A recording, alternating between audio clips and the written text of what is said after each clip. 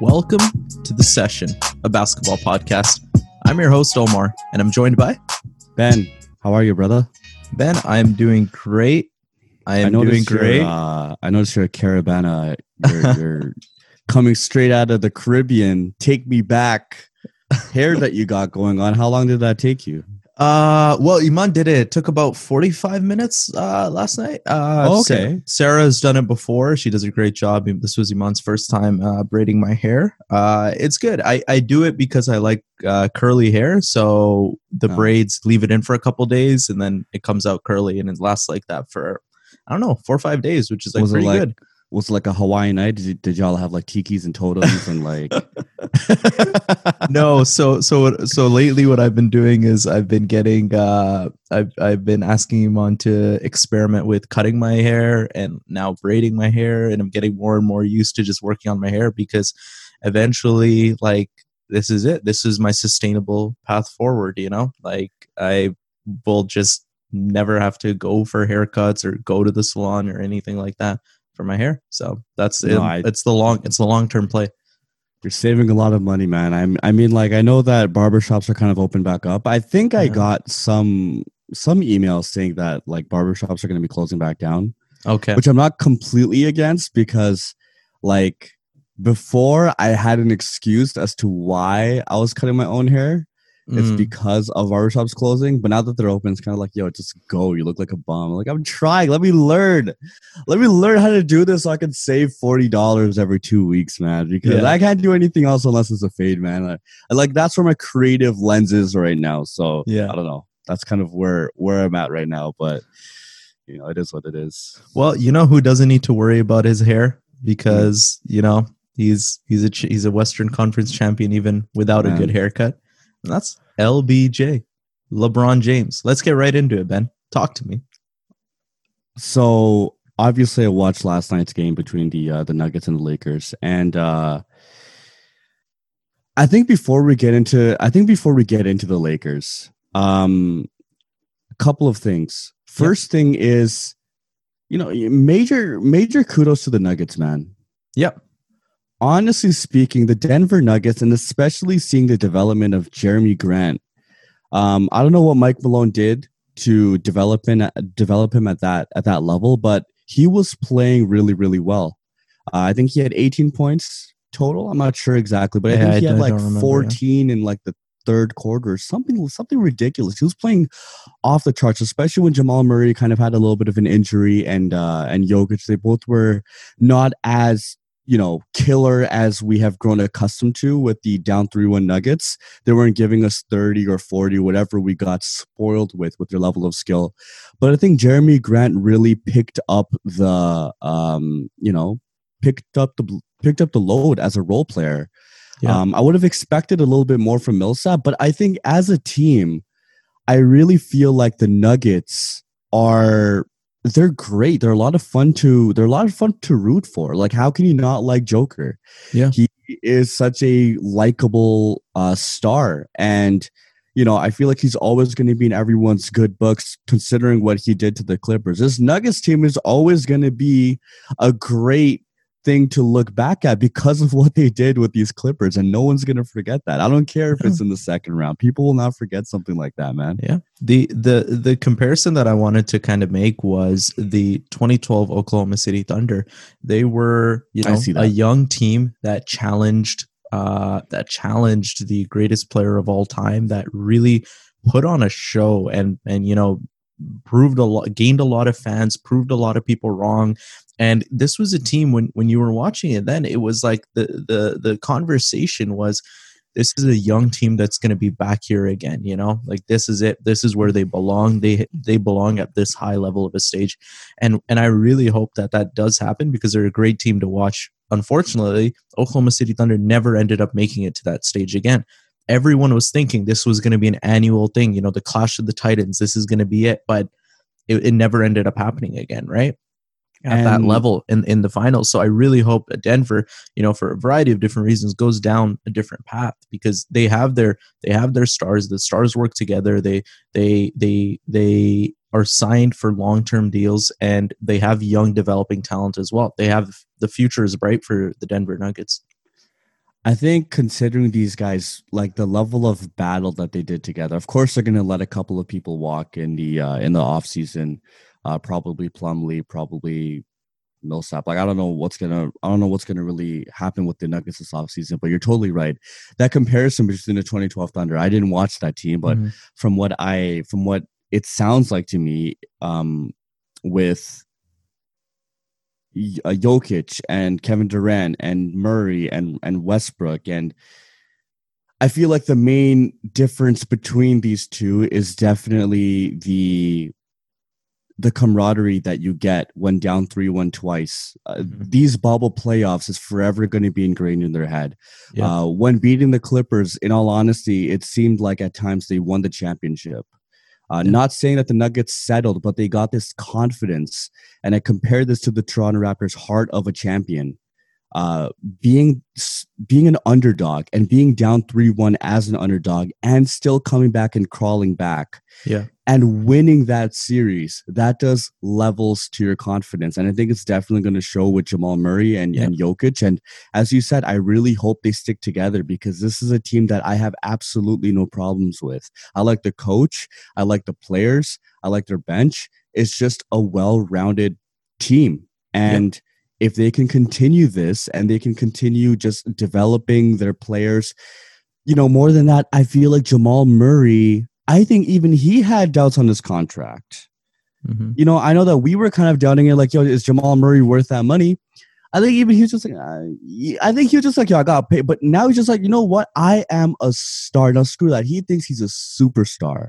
Yep. You can see by the way he handles himself in interviews. He does not think he's just a regular all-star. He thinks he's a superstar, but how he responds back next year is what really counts. And I really expect big things from him. Yeah. He proved me wrong. I was low on him. I was low on that contract. I didn't think he could take the steps that he did, but the playoffs are where you learn the difference, right? Where you learn the difference between good players and great players, right? The players that can elevate their game, that can continue to produce at high levels. And this bubble playoffs, we have seen players that did not live up to that expectation.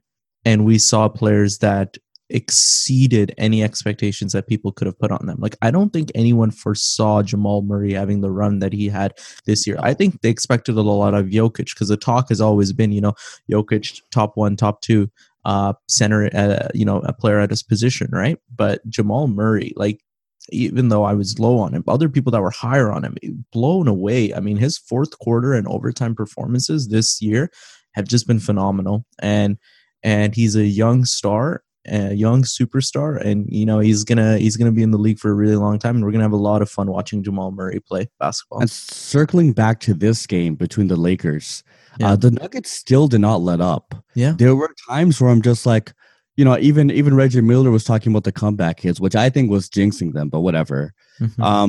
There were so many times where I'm just like, it's not over. And that's why LeBron had to put on that magnificent show that he put on in the fourth quarter. I was blown away. Yeah, I was absolutely blown away with the level of play that LeBron had in year 17. Let's get into that, man. That took me back to LeBronto, man. The jump shot when that jump shot is falling. He is so dangerous. He is somehow faster than anyone on the court, stronger than anyone on the court, smarter than anyone on the court. And when he knows the shot's going in, you can't do anything. LeBron James is the greatest player of all time. And we were watching history. Like, that is a night to remember. Everything that we have seen for the last 17 years, it's just phenomenal. What LeBron did in that fourth quarter was definitely a throwback. to, you can even say Game 6 Boston. I mean, he had 45, 10, and 10 with jump shots, but LeBron was like, what, 38, 10, and I forgot what his exact stat line was, but he was just phenomenal. Yeah, like 18 rebounds, sure. 16 rebounds. Boards. Yeah, I think it was 16 boards and 10 assists. 10 assists, yeah. That is a ridiculous stat line at year 17, man. Yeah. And when he was playing, when I'm watching him, I'm just like, okay, so this is what I meant by the Nuggets clawing back. They just did not. I respect this team so much because they don't know the word quit. They did not let up. They weren't like Kawhi Leonard when he gets stripped and he's just standing around. Yeah. No, they're gonna get back to their defensive rotations and make sure that they can get a stop in. So Jokic gets an and one. I'm like, okay, here we go. That's a 6-point game. Nothing. The Denver Nuggets, I think, considering the level of play that they have, they can do something to make sure this comeback is. You can't let up off the gas against them. This is not a team that you can mentally smash in the first 3 quarters and then they will wilt out, right? Like, okay, call it, it's over. We had a good run. We should be proud of what we got. You have to keep your foot on the gas at all times. And LeBron knew that. Yeah. And that was the thing about LeBron, where I feel like he went back to his bench and he told his team, you know what, guys? Just let me do this. Yeah. I got it right now. I'm feeling it right now. Let me do this. And he did it in a big way. That 3 that he hit made me get off my seat. That 3, because he didn't even seem like he wanted to shoot it. Yeah. I think he wanted to pass it. But he got, like, I think Jokic went to the paint to get like a board or something. And he had like a little bit of space. He hesitated for like a millisecond. Then he had that shot. It just goes in. I'm like, bruh. He refuses to not close this game in 5. Yeah. What I will say, though, as well, and what I think is being lost is that boy Anthony Davis still gave us, 26, 27? Yeah. Not at 100%. Not at 100%. AD was huge in this series. Yeah. But that's what happens in a LeBron-led team. And I was talking to Isam about this. When the Lakers win, it's predominantly going to be with with LeBron as like the main person that won them the game. Equally now, if the Lakers lose, it's always going to go back to LeBron. That's just that's what happens when you're first option, face of the NBA, face of the team. Yeah, that's a responsibility and pressure that you hold. But that boy LeBron James gave such a memorable game. It reminded me of Game 7 against the Celtics when he was on the Cavs. It was just one of those games where you're just like, what can you do? Mm-hmm. What do you do against someone who has that much willpower, who's going to hit jump shots? Not even just and ones. He's hitting from everywhere. What can you possibly do? Magnificent showing from LeBron James. Respects to him. 5-game series in 3 of these rounds now. Yeah. You know what? They got business done. I mean, you asked me, how long was this going to take? I said 4 or 5, like this. They were going to wrap it up quick. They weren't going to mess around. This is a team that is committed to the end goal. Despite, and there's a lot of revisionist history going on, despite all of the people that didn't believe in this team. What have I always told you, Ben?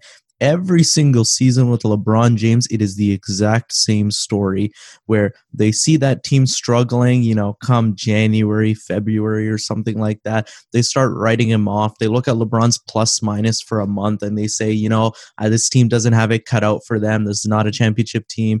LeBron lost it. And every single year he gets them back to the same position. Every single year. 9 of the last 10 finals. 9 of the last 10 finals. The one year he didn't was when he was injured. And it speaks volumes to the kind of player he is and the kind of people that doubt him still. Like it says more about them than it says about LeBron James. How can you possibly doubt this man? He's 35 years old and he is ready to stake his claim, in the words of Nate Duncan, stake his claim as the best player in the league at the biggest stage in the league. The only other player to have done that was Michael Jordan in '98 when he went for that last ring. Yeah, No one else has been in that position, and LeBron James is ready to do it in front of our eyes. You know, like all trolls and all jokes aside, like I definitely see I've broken things down by generation, by greatest player, by their generation.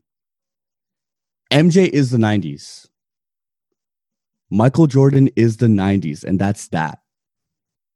He, of that generation, Michael Jordan is the greatest player of all time. Similarly, I believe that LeBron James right now in this generation, like this is LeBron James's era. Yeah. And he's proven, and he continues to prove, if he gets this ring, all he has to say is this is for Kobe. I don't know how any hater can say anything. Yeah. All he has to do is win this and say this is for Kobe. Me and my brother were talking about this. He says that, and what do you say? But that's like, just it. People what do will you even still say? Find a way to hate. And I'm curious. This was something that I wanted to talk about, and I hope I can articulate this well. It's the whole, MJ versus LeBron discussion. And I think the best way to describe it now is Michael Jordan versus LeBron James is a concept versus a reality. People don't remember the reality of Michael Jordan. They remember the feeling Michael Jordan brought them because it has been so long. When LeBron James wins or loses a game, you pull up the box score and you say he only shot 1 for 4 from 3, or he missed 5 free throws, or you can pinpoint exact stats because it's that fresh. But nobody does that for Michael Jordan when we talk about 6 rings, right? Nobody talks about Michael Jordan having terrible shooting nights and getting carried in games in the finals, right? Nobody does that. But LeBron James, that is a talking point for the entire season. Like everyone will talk about if LeBron James has a bad game in the finals, Anthony Davis carried LeBron James, even though if out of 3 of the 4 wins, LeBron James did well. He has that one bad game. That's what it's going to be. AD saved him. AD bailed him out. But that same energy is not met when talking about Michael Jordan because so much time has passed. You are comparing reality to a feeling. And the same thing you'll notice, Ben, is going to happen in our lifetime with LeBron James. 15 years from now, 15 years after he retires, I won't say 15 years from now because we don't know when he's going to retire. He might keep going. But 15 years after LeBron James retires, people won't be able to have honest conversations about X next player that's head of the league and LeBron James because people would just think about the feeling that LeBron brought them, not actually what's on paper, because nobody looks at what's on paper anymore. I think a part of that, I think what you're saying is true, but I also feel like there's a huge merit in just winning. Like what do they say? History is written by the victors. At the end of the day, Michael Jordan is 6-0. LeBron James, beyond the 3-6, man, the 2011 series is on him. I don't know. Like even you can talk to any LeBron fan, and you just got to own up to it. It's a black stain. But the same thing is applied for Jordan's first 9 years or whatever. You can't do that though, because the finals is it's a different beast. But that's just it. Like everyone, the same energy is never kept. I am okay with admitting the faults of LeBron James and how he is not a perfect player and not a perfect human being. But the same energy must be kept for every other player. That's just it. It's arguing like a fairy tale. You can never beat a fairy tale. Like Michael Jordan has become immortalized as this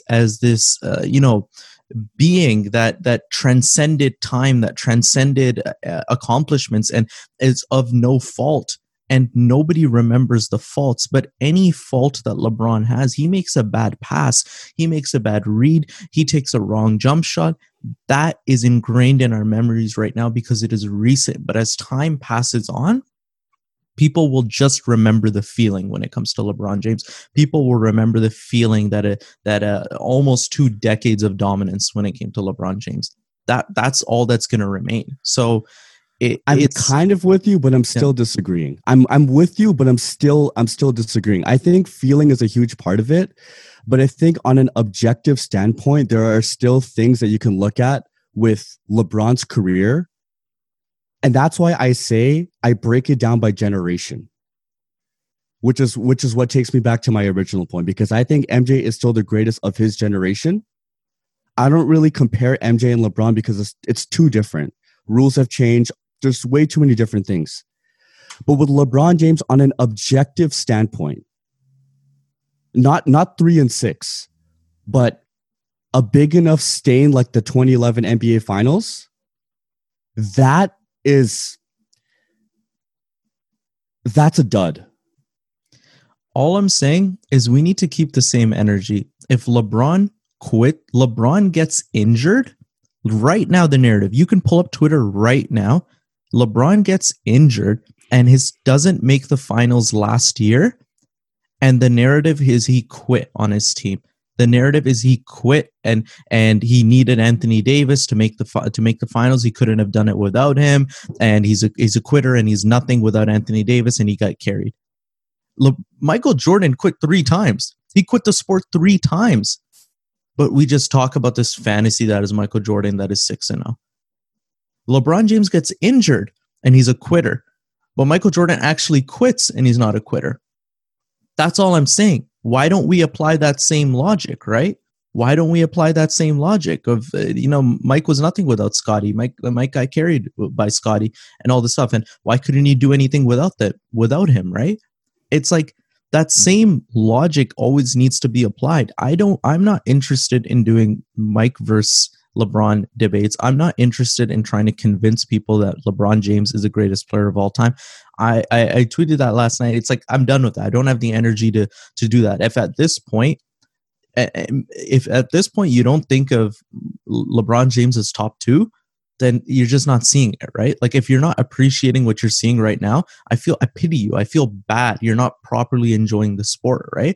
But all I'm saying is the same energy that's kept to slander LeBron James right now is not being applied to his predecessors that are held to a higher standard, that are held to a higher pedestal than he is. How much of that do you think is social media and modern technology and our kind of generation of just being the most informed? Back then it was newspaper articles and, like TV that would be the main sources, right? But like the way that people would kind of talk is just through barbershop. And like Michael Jordan, to honestly his benefit, he didn't really get a chance to really see all that much. As we saw in The Last Dance, it was just newspaper articles, headlines, right? But right now we are just so informed. Yeah. The talk very well could have been Jordan was nothing without Pippen back then. We just don't know about it. But right now, you can go on your timeline and see what people are thinking if you just click trending. Yeah.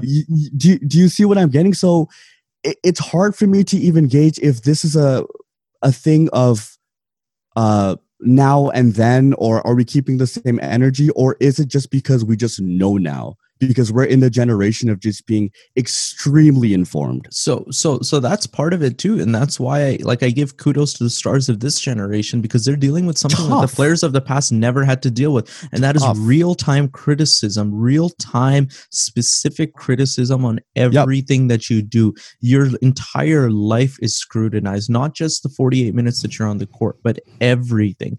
Everything is being scrutinized, and you are held to such an unreasonable standard that players like LeBron are still exceeding and still living past, right? So what I'm saying is any faults that LeBron might have, any stains that we talk about in his career, they don't get washed away because they get lost in print media.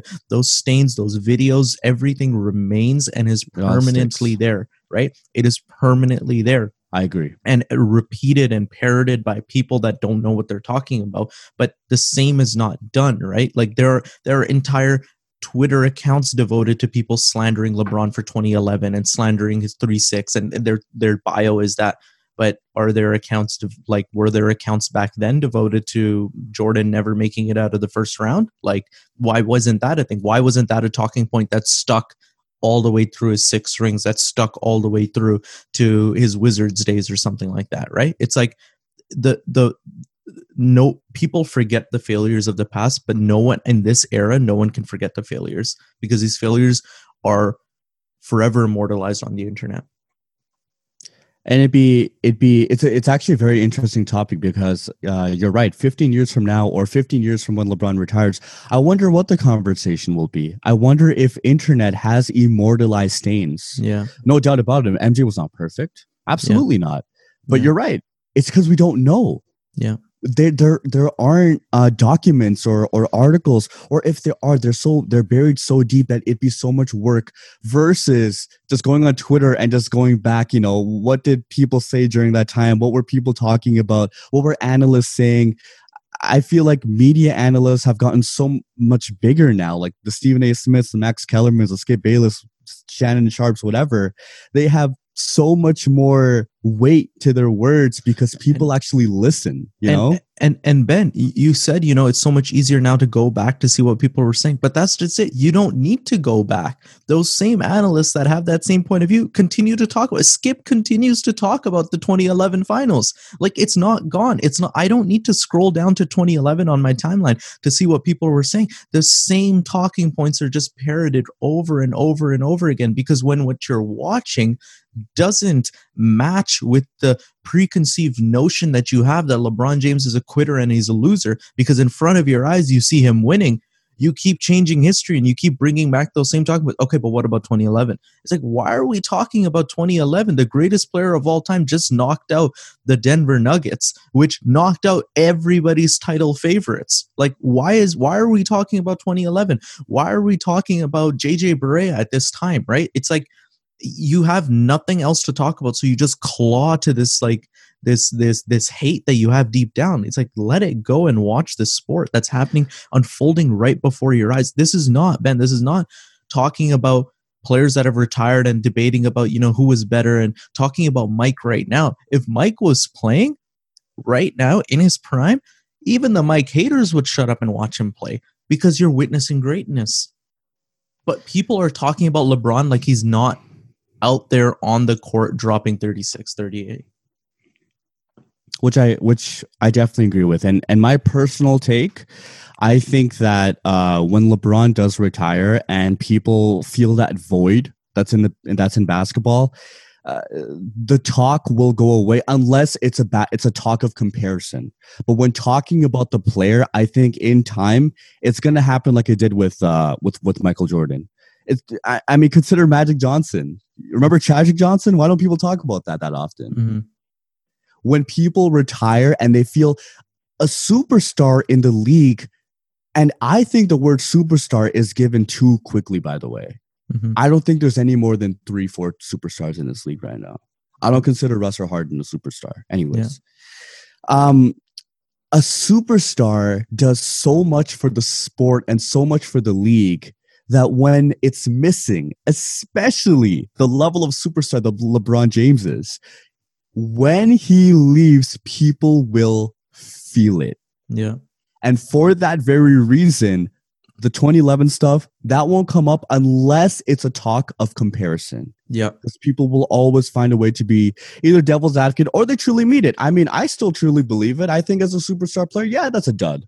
Mm-hmm. I think anyone should own up to it. Yeah, it's a dud. It happened. But at the same time, you can still appreciate the greatness that he's giving us right now. But I just have one question that I need to ask you, because this topic has been particularly confusing for me and I wanted to get your thoughts on it. Okay. The idea of appreciating greatness, mm-hmm. right? My thing sometimes, and what I get confused at, is people just say, appreciate greatness. It's right there. Appreciate the greatness that's before you. I get that. For LeBron James, for a player or whatever. So how about for a team? So let's go back to 2016, right? The Golden State Warriors that has Steph Curry, Draymond Green, Klay Thompson, Kevin Durant. We're talking the most beautiful basketball as described. I didn't watch it myself, right? So you would know better. So when people say appreciate greatness, but then they go hating Golden State Warriors back then, why the double standard between these two things?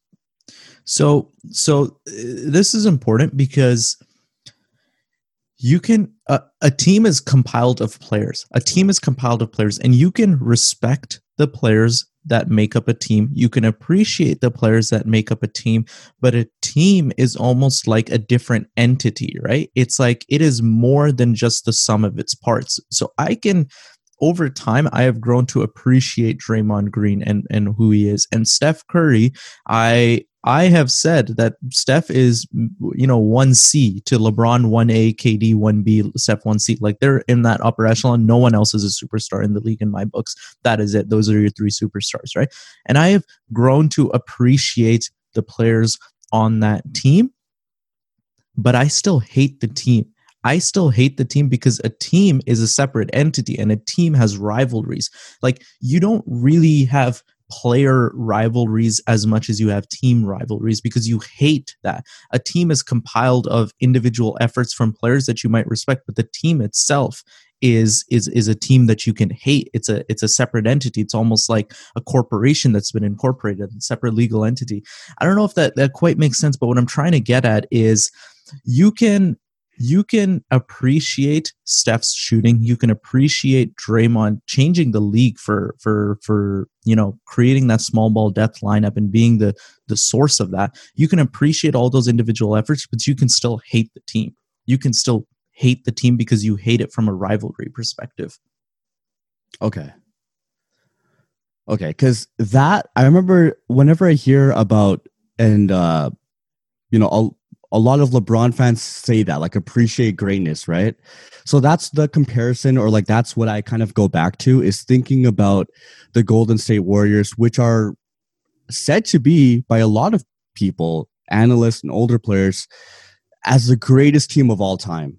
Mm-hmm. Right? So on that same breath, when it's just like, in your lifetime, why hate someone when this is just greatness in front of you? So another piece of it, and I'm glad you brought this up, is when we say appreciate greatness for a player, we're talking about a player that has a fixed like time in the league. Like this is a human being that we're talking about, right? This is a human being that is going to start getting old and deteriorating, and they will one day no longer be able to be in the league. A team will outlast, like I said, it's a separate entity. A team will outlast the players. A team can be good again. The Miami Heat are one game away from the finals, but they were in the finals before 2014. Like a team can be good and then bad. The Lakers, they're in the finals again. Like we can say people can hate the Lakers because the Lakers will eventually come back into the finals.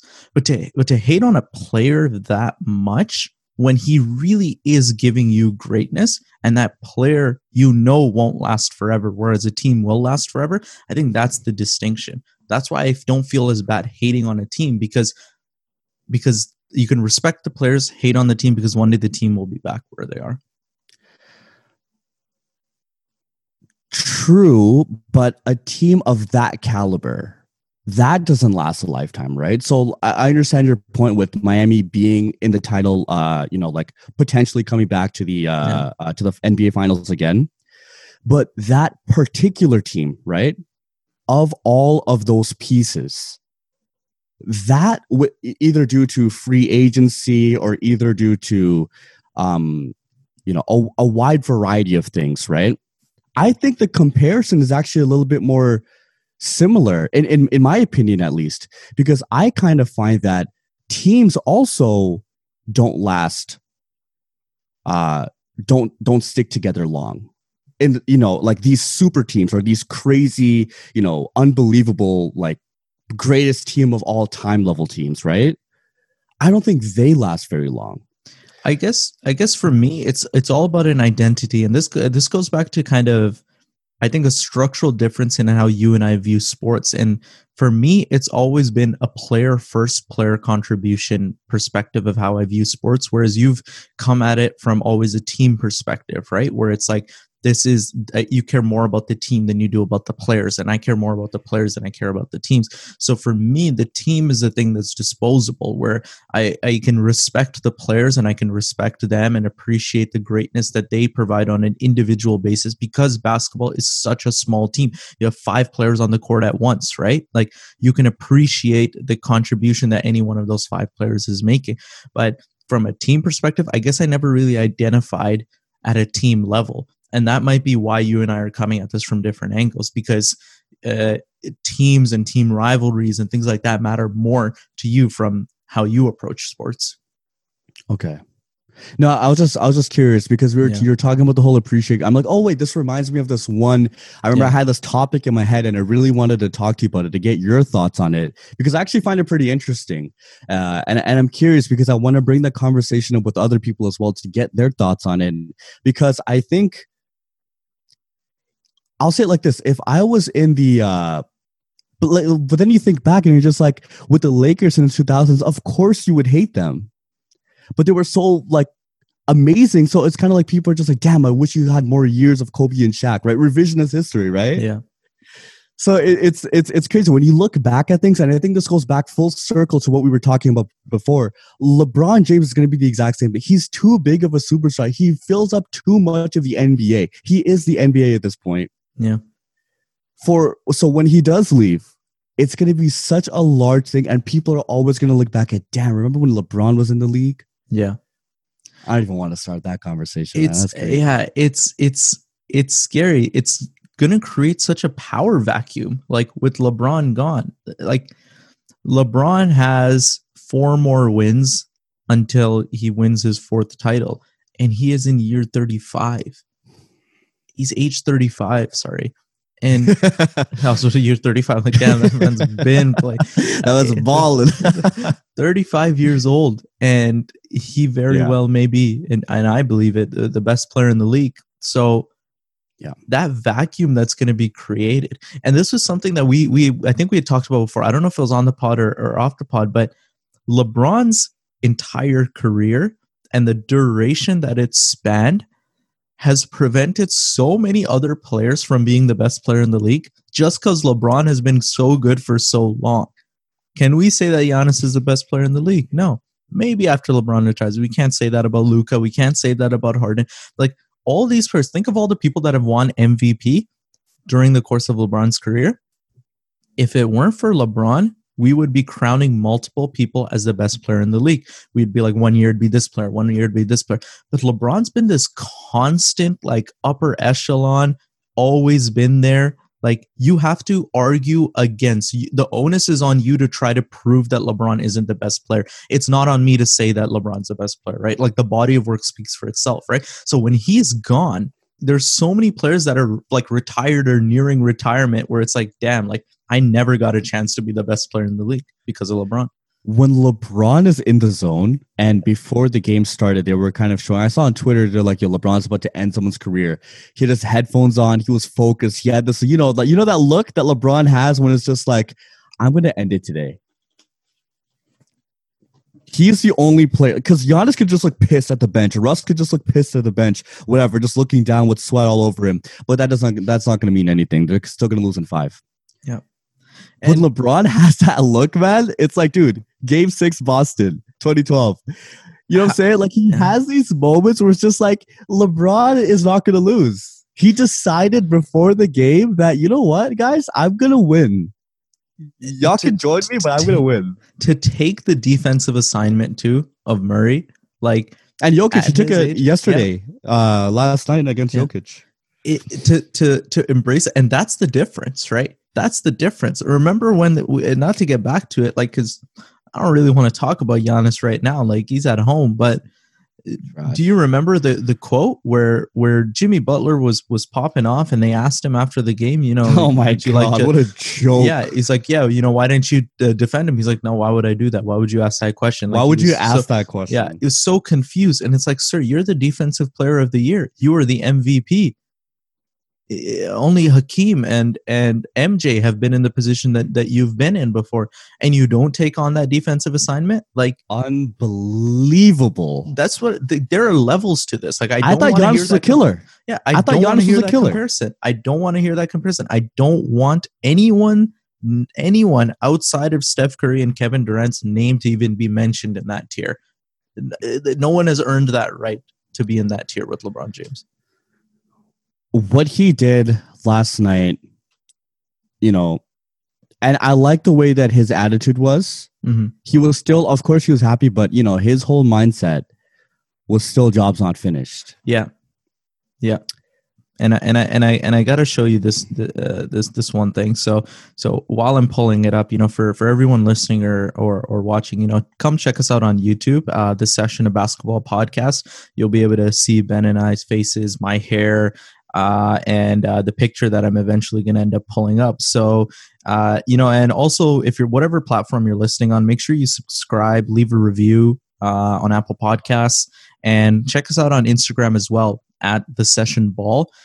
You'll be able to catch snippets and little clips from our episodes and basically follow along and join us on the journey. So Ben, right here, this is a picture from the Lakers account that was tweeted, and I'm gonna show it to you here. As I'm sure you've seen this one, right? Wait, this is the first I'm seeing this. What's going on? Okay. So this is the team celebrating their Western Conference Finals win, right? Oh, LeBron James is probably sad. It's probably mad. Every single person in the photo smiling? is smiling, mean mugging, enjoying their thing. And there are two players. So you have LeBron James, deadpan in the center, and you have Rajon Rondo, deadpan. Killers. I love Rondo, man. I love Rondo. And that just goes to show you, like, there are levels to this, man. Are they doing like you've been there? 4 more wins? 4 more wins. Act like you've been there, right? Act like you've been there before. So LeBron James, Rajon Rondo, they know what's in store for them. They know what's upcoming. And for them, job's not done, right? And I love that energy. And I am so excited for this finals now. I think that is actually a perfect transition to what is coming. Yeah. We did watch BU and Wasi.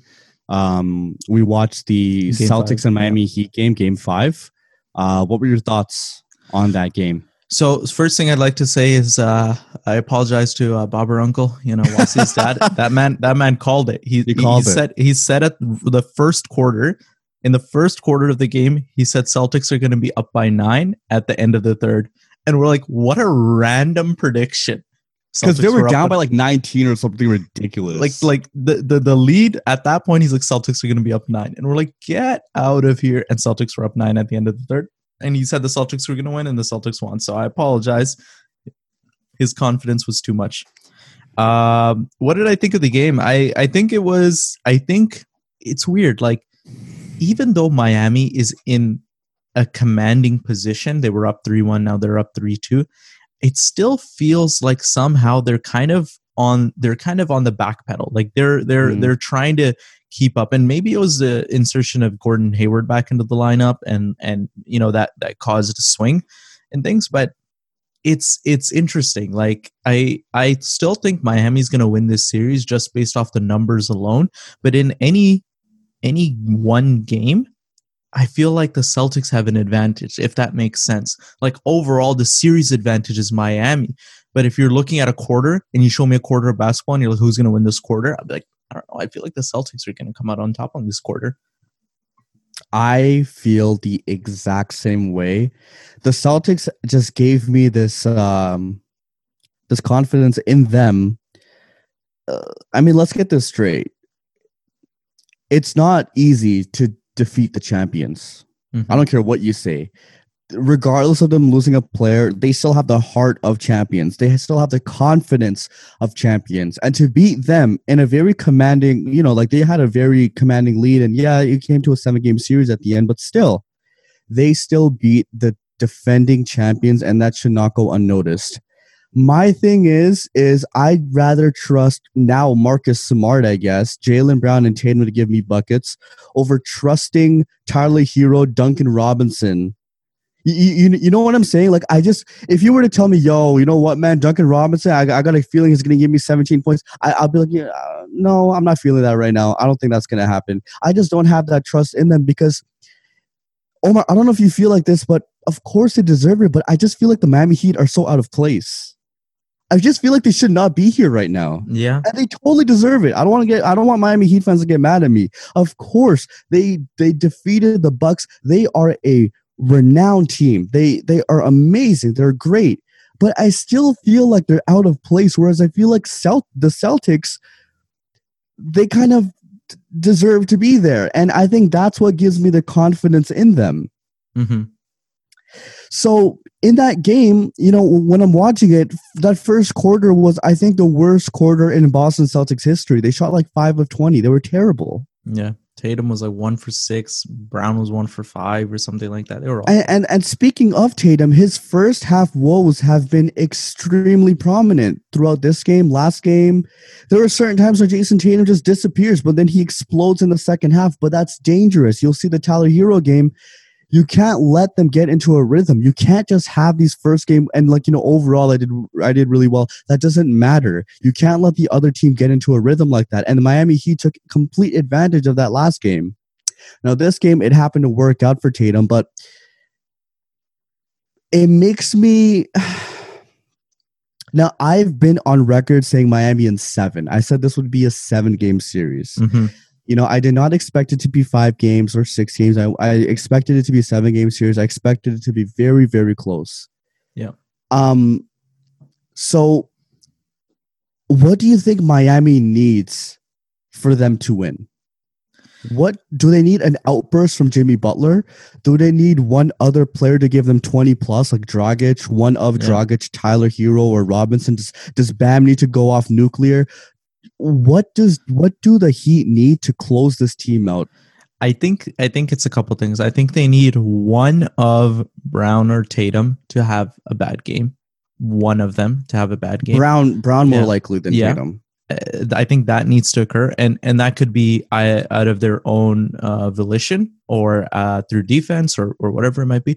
And I think they need to go back to getting like Bam more involved. I think Bam, especially last game, he wasn't really dominating in the paint as much as, or the restricted area as much as you'd like. I think they need to get back to that, Jimmy Butler, Bam Adebayo pick and roll. I think they need to.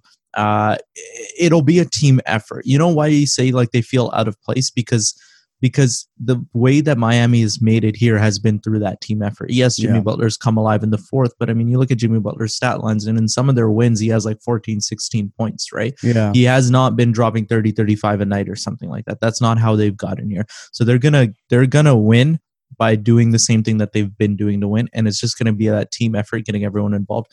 But it needs to start with one of those two having a bad game, Tatum or Brown. Because for Boston, if you were to ask me, what does Boston need to do to win? They need both of their stars to play like stars. And if any one of them slips, you're not winning. Tatum and Brown, I think they respectively dropped 31 and 29. Yeah. Those are star numbers. Those are all-star numbers. Yeah.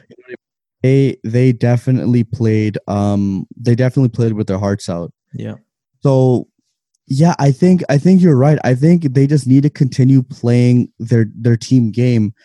And I think more than anything, what's kind of had me so excited over the Eastern Conference, or just the playoffs in general for the East, has been the battle of these coaches. You got you had Brad Stevens versus Nick Nurse, which was a phenomenal battle of coaches. And then you got Spo and Brad Stevens. So long as Spoelstra continues to make, I think he knows how to rally these guys up. This isn't his first time doing this, right? He knows how to be a finals contender. He knows how to work with this team. Now, Adebayo, I'm not sure if his wrist bothered him a lot more than we think. Mm-hmm. I'm not sure if that aggravated wrist is because he was missing some gimmies, some layups, some mid-ranges, which I thought, which would have been easy for him. He was just not making them. I think he needs to respond in a big way. I think if Bam responds in a big way, gets Tice out of it, then, you should be good. Because that's their weak point, right? Like Boston has no one at center. No one at center. Like, you need to attack there. You need to get Tice fouled out. You need to make them play counter, right? You need to run counter off the floor. Like, attack where you're most weak, right? Attack where you're most weak. Make them move like Brown at the 5 or something like that, and Brown will get in foul trouble because he can't compete with the size, right? Like, don't let Boston play their game plan. Make them play yours, right? And that's what good coaching is, right? Like, both coaches going into a game have a game plan. We're like, this is what we want to do on offense. This is what we want to do on defense. And the good coaches are the ones that don't let the other play to their game plan, right? Don't let them run the plays that they had practiced, right? make them do something on the fly, make them adjust, make them call out new plays, things that they're not comfortable with, right? Make them uncomfortable. And I have confidence that Spo can do that. Like you said, right? Spo can make the game play on his clock rather than Stevens. I definitely trust Spo in that regard a lot more. I still think, just like you, that Miami will win this series. Yeah. So if we go, let's just say Miami continues, right? And this is another question I wanted to ask you: was you're more of a like a history teacher than I am with the NBA. So I wanted to get your thoughts on this. Coaches versus superstars. Mm-hmm. So what I mean by that is, let's say Miami continues, or even Boston, whatever. When you have a very, very good coach versus a very good coach with stars versus two Hall of Famers, how does that series look to you? Yeah. How did it look in the past? All I can think of is Nick Nurse versus, the superstar wasn't there. The superstars really weren't there because of injuries and whatnot. Yeah. So how did that work out in the past? And what do you think will happen? Let's just say with the Miami Heat continuing to the finals versus the superstar-led Lakers. Yeah. So I think there are only 5 basketball players that can be on the court at the same time. So the impact of any one player is more pronounced than many, many other sports. Compare that to even football, compare that to hockey, compare that to baseball, right? The impact of one player on the court on your team is so much more pronounced, which is why I think, and historically speaking too, the team that has the best player in that series is likely the team that's going to end up winning that series, right? It's a superstar driven league, right? It's a superstar driven league, and the team that has the best player or the best players are the team that likely end up winning. Yes, there are exceptions. Yes, there are times when maybe the superstars don't perform to that level. But if you have a superstar performing to the level that they're expected to, house money's on them, right? They're going to be the ones that end up winning. I think the impact of coaches is often overstated when you get to a certain level. I think a good coach can be the difference between your team making the playoffs and not making the playoffs if you have the same talent, or making a good spirited run in the playoffs. But when you get to a certain level, when you're talking conference finals, when you're talking finals, at that point, if your team has already made it there, you have a decent level coach already. You likely wouldn't have made it there with a bad coach, a la Giannis and Mike Budenholzer, right? Like it didn't fit. It didn't work. You're not at that stage. But the fact that they're at this stage right now, we're talking finals. Coach, like, in a way, you did your job, right? You got this team to this level, and at this point, that's not going to push the needle too much in any one direction. It's going to come down to the stars. Personally, I believe that. Yes, there are exceptions, but I think the history's on my side as well when it comes down to that. I was just curious about that because I guess considering the coming from a hockey background and understand the importance of a good coach and seeing how they're the ones that put the right players on the ice, and so with basketball I was just wondering, but you're right, it's 5 people playing defense and offense, and in the playoffs especially they're getting the majority of the minutes. They're going to be playing 40 minutes, whatever. True, exactly. So they will ultimately have the biggest impact on the court. Think of 2016, LeBron's playing damn near 48 minutes, right? 46 minutes a game or something like that, right? And it's how much impact can a coach have when it's Bron on the floor, right? And we're gonna see that. And not to say if you're a bad coach, your team won't win, right? You need to be a certain level, a certain caliber, but it's almost like a checkbox where it's okay, we got the good coach. What's the next thing that's going to push the needle, right? Because coach being good, being great to the best isn't probably going to be enough to do it. Okay. So I think the Celtics and Heat are playing tonight, right? Tonight, yeah. So 7:30 tonight. So maybe by the time this podcast airs, we'll have an idea of what the finals is, whether it's Miami versus the Lakers or whether we're going to a game 7, right? So won't spend too much more time on that, given that we don't want the conversation here to be too stale.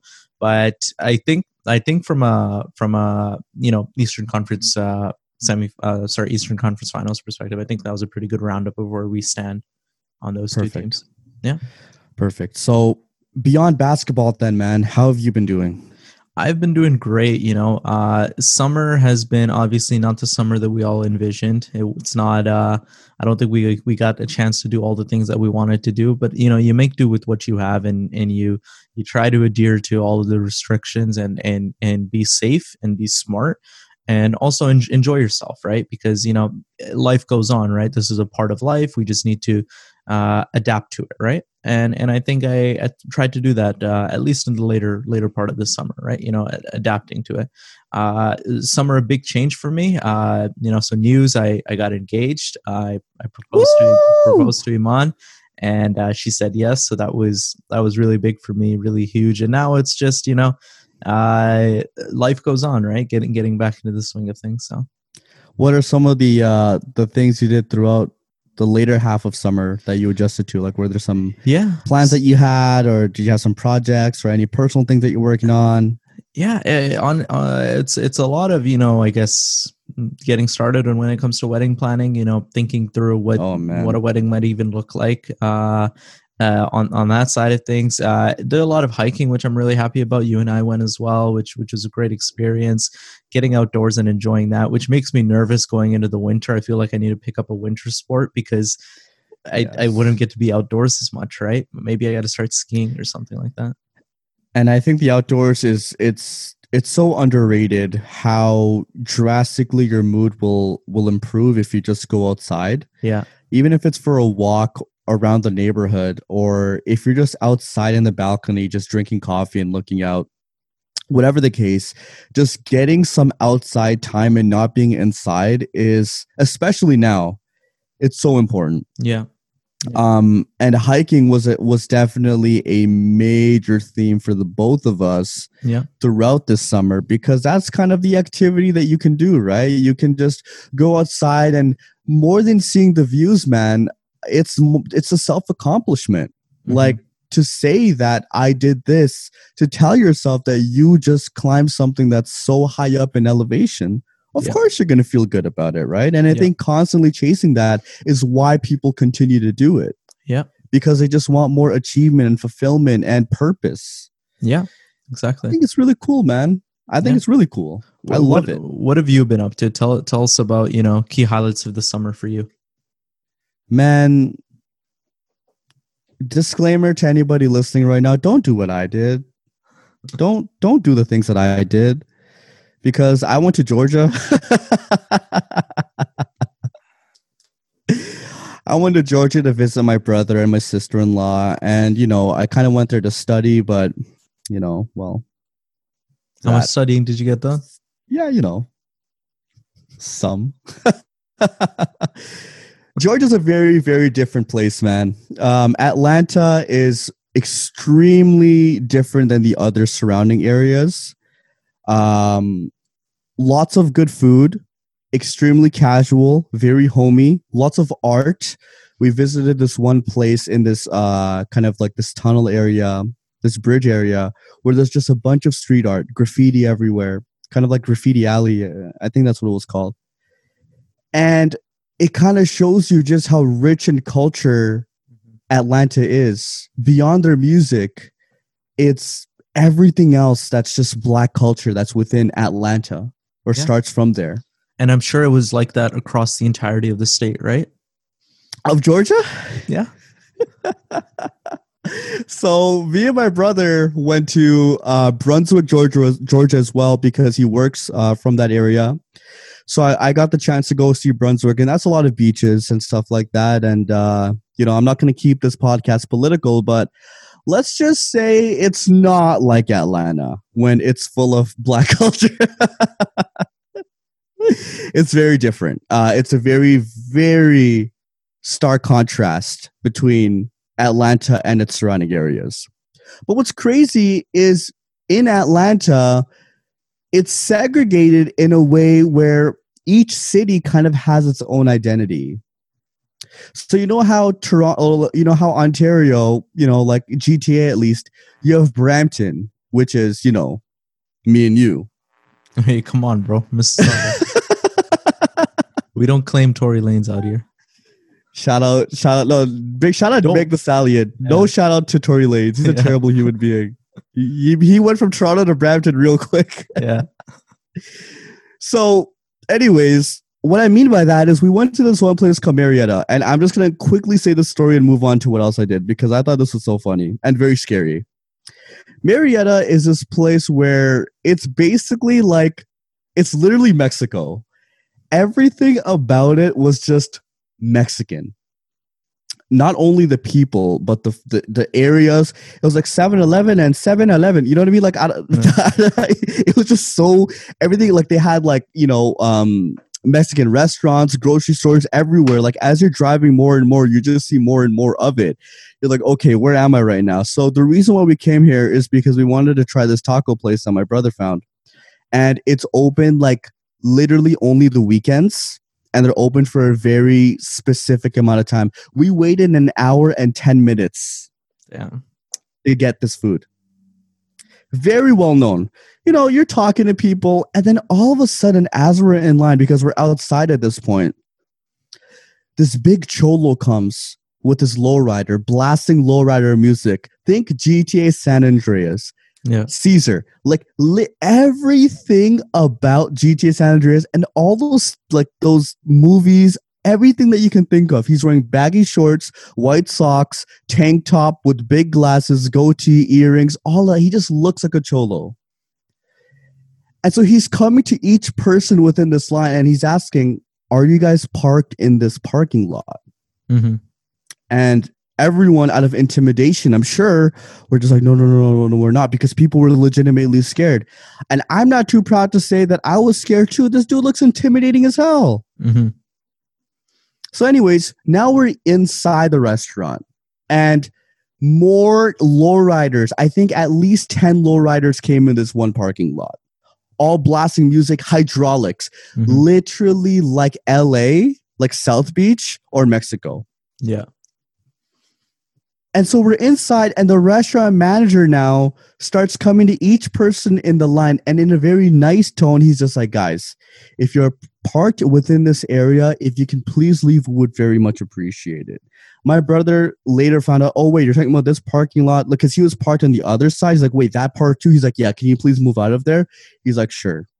All of a sudden, in the back of a receipt, he says 1 meal. That's all it puts, right? Omar, for just to give these cartel members parking lot space, we got a $20 meal free. And it wasn't just us. 15 other people got free meals. Imagine just dropping $200 to make these people happy. Yeah. I've never experienced something like that in my life.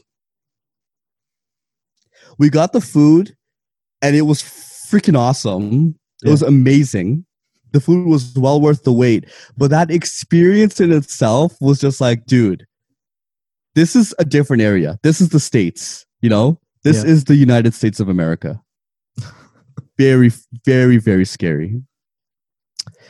But overall, it was a really good time with good food, even better company. Had a really good time there.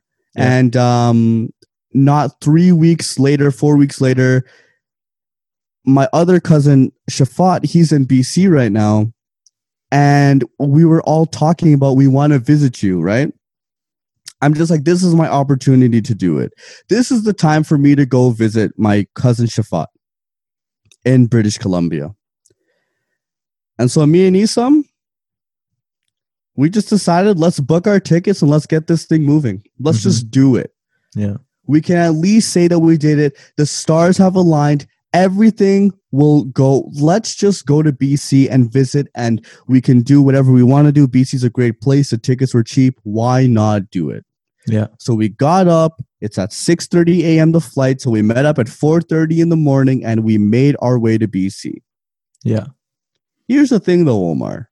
I don't know if you're familiar with this. As we're flying into BC, I'm seeing a lot of smoke everywhere. I'm just like, is this foggy? Is this the mountains? What's going on here? Now I step outside and it's still very foggy. I smell fire. I'm like, why do I smell fire? Isam, you blazing? What you doing? Man, there's freaking, those fires that happened in California. Yeah. They transferred all the way to BC, so the entire province was just freaking bamboozled with smoke. Yeah. Yeah. We couldn't see a thing. Yeah. So throughout BC, what we did was a bunch of hikes. We did Squamish Chief, which was definitely the hardest hike I've ever done in my life. Mm-hmm. There are literally chains that you need to grab onto in this very, very narrow, steep mountain. They have these chains set up, and you have to literally hold them and tug on. And that's the way you're climbing this mountain. I felt like I was surveying of Mount Everest. Wow. It was such a rewarding experience. And right when we went on top, there's 3 peaks to this. We went to the second peak. And right when we go on top, we look down, we see this beautiful view. And me and Isam looked at each other, and Isam said it. He's like, we could have packed our bags right now and went back home because this is the view that everybody in BC talks about. We could see the potential, and that's what hurt the most. Yeah.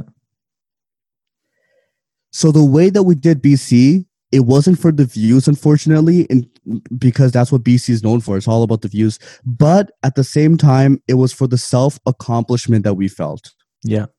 Doing these particular hikes, doing Squamish Chief, doing Grouse Mountain. More than anything, we got to see our homeboy Shaf. Major shout out to him and Nishu. Congratulations on getting engaged. They just got engaged yesterday. That's dope. Major shout out to them. And it was a good time to do that. But another hike that we did was in Grouse Mountain called Grouse Grind. And they call this Mother Nature Stair Climber.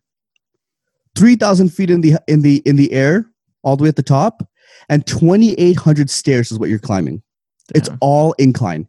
There's no time. Like in Mount Kelso or Mount Nemo or Rattlesnake Point, how there's some flat land and, it kind of gets a little... This is literally just boom, zoop, incline. Damn. You just keep looking up. Like, when is this going to stop? Yeah.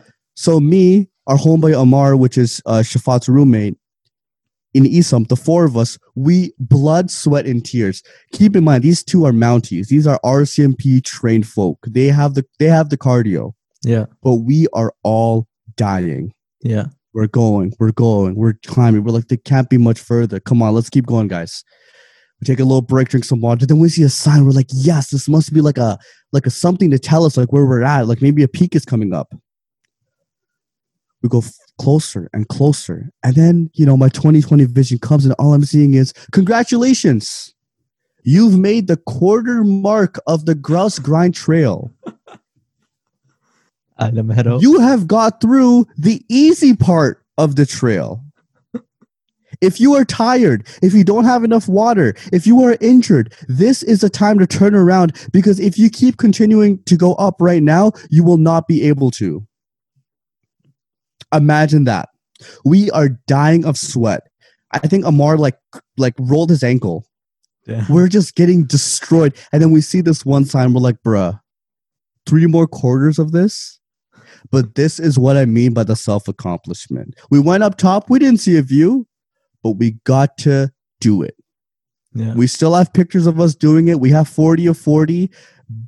All of that, all the checkpoints, we did it all. That felt amazing. That's crazy that you did all of that and you didn't get any views. Nothing. That feels so bad.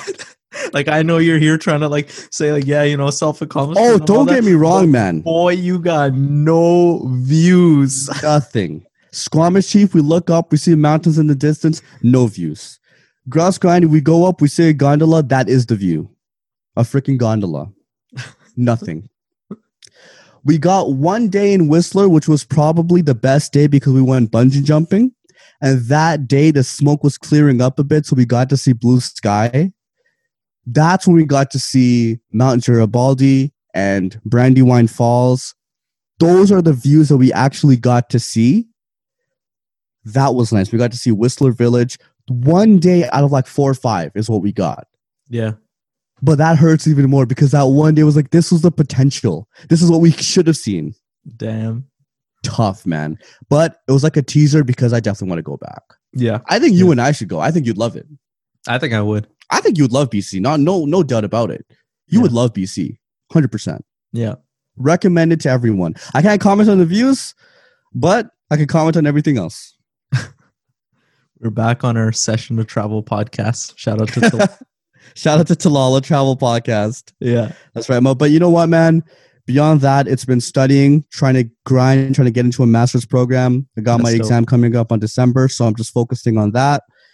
It's very difficult to just stay focused and kind of like treat home as the gym, your place to eat, your place to sleep, your place to study. All of these different hats that my home is taking, I don't like it. So sometimes I go to coffee culture. I have a good time there just studying, you know? Yeah. But trying to do too much in one area is just, I wouldn't recommend it. You got to have like at least each room needs to do a purpose. It needs to have its own purpose. Yeah. Otherwise it gets way too messed up, man. It gets too confusing. People with studio apartments punch in the air right now. Sorry. But yeah, man, that's pretty much been the summer. I wouldn't recommend what I did. Don't go traveling right now. Not safe. Yeah. That being said, next week I am going to Utah. So. Oh, actually. No, I'm not. Damn, you actually got me there. Yeah, this is not the time to travel. But, just continue spending time with your loved one, man. That's what I've been doing. Me and my parents have been watching basketball a lot. It's been a lot of fun. That's the way you make the time go, right? You get to hear all your bad takes firsthand. You know what? My dad has even worse takes. It's so frustrating watching with him. I hate it. They hate LeBron James, so there's one thing going on. Wait, really? They hate him because of what he did to Toronto. They still remember LeBronto. Oh, LeBronto. They still remember LeBronto. Oh, man. All right, Ben. I'm gonna let you go. Let me just get my phone plugged in here. Could you start signing us off? Absolutely. Thank you, everybody, for listening to episode 29. If you are listening to us on Apple Podcasts, please be sure to leave a rating. Make sure you subscribe, leave a 5-star rating. And as mentioned before, baby, leave a comment. Keep the conversation going. That's the motto of the Session, a basketball podcast. We want to make sure that we're including everybody. A conversation between me and Omar, we can talk for years. And we are going to continue to talk for years. Yep. But it always is nice to have even more people contributing, getting more people's takes. It just keeps the thing fresh and fun and original. We're on Apple Podcasts. We're on Spotify. We're on every single platform that you can think of. Whatever you are listening to, please do subscribe and leave 5 stars. More than anything, follow us on Instagram at The Session Ball. My boy Omar is killing it with these IGTV posts and everything in a third. Make sure you follow us there. We are also on YouTube at The Session, a basketball podcast. Keep listening to us, baby. We're still going to be around. Sounds good. So from everyone here at The Session, cheers. Peace.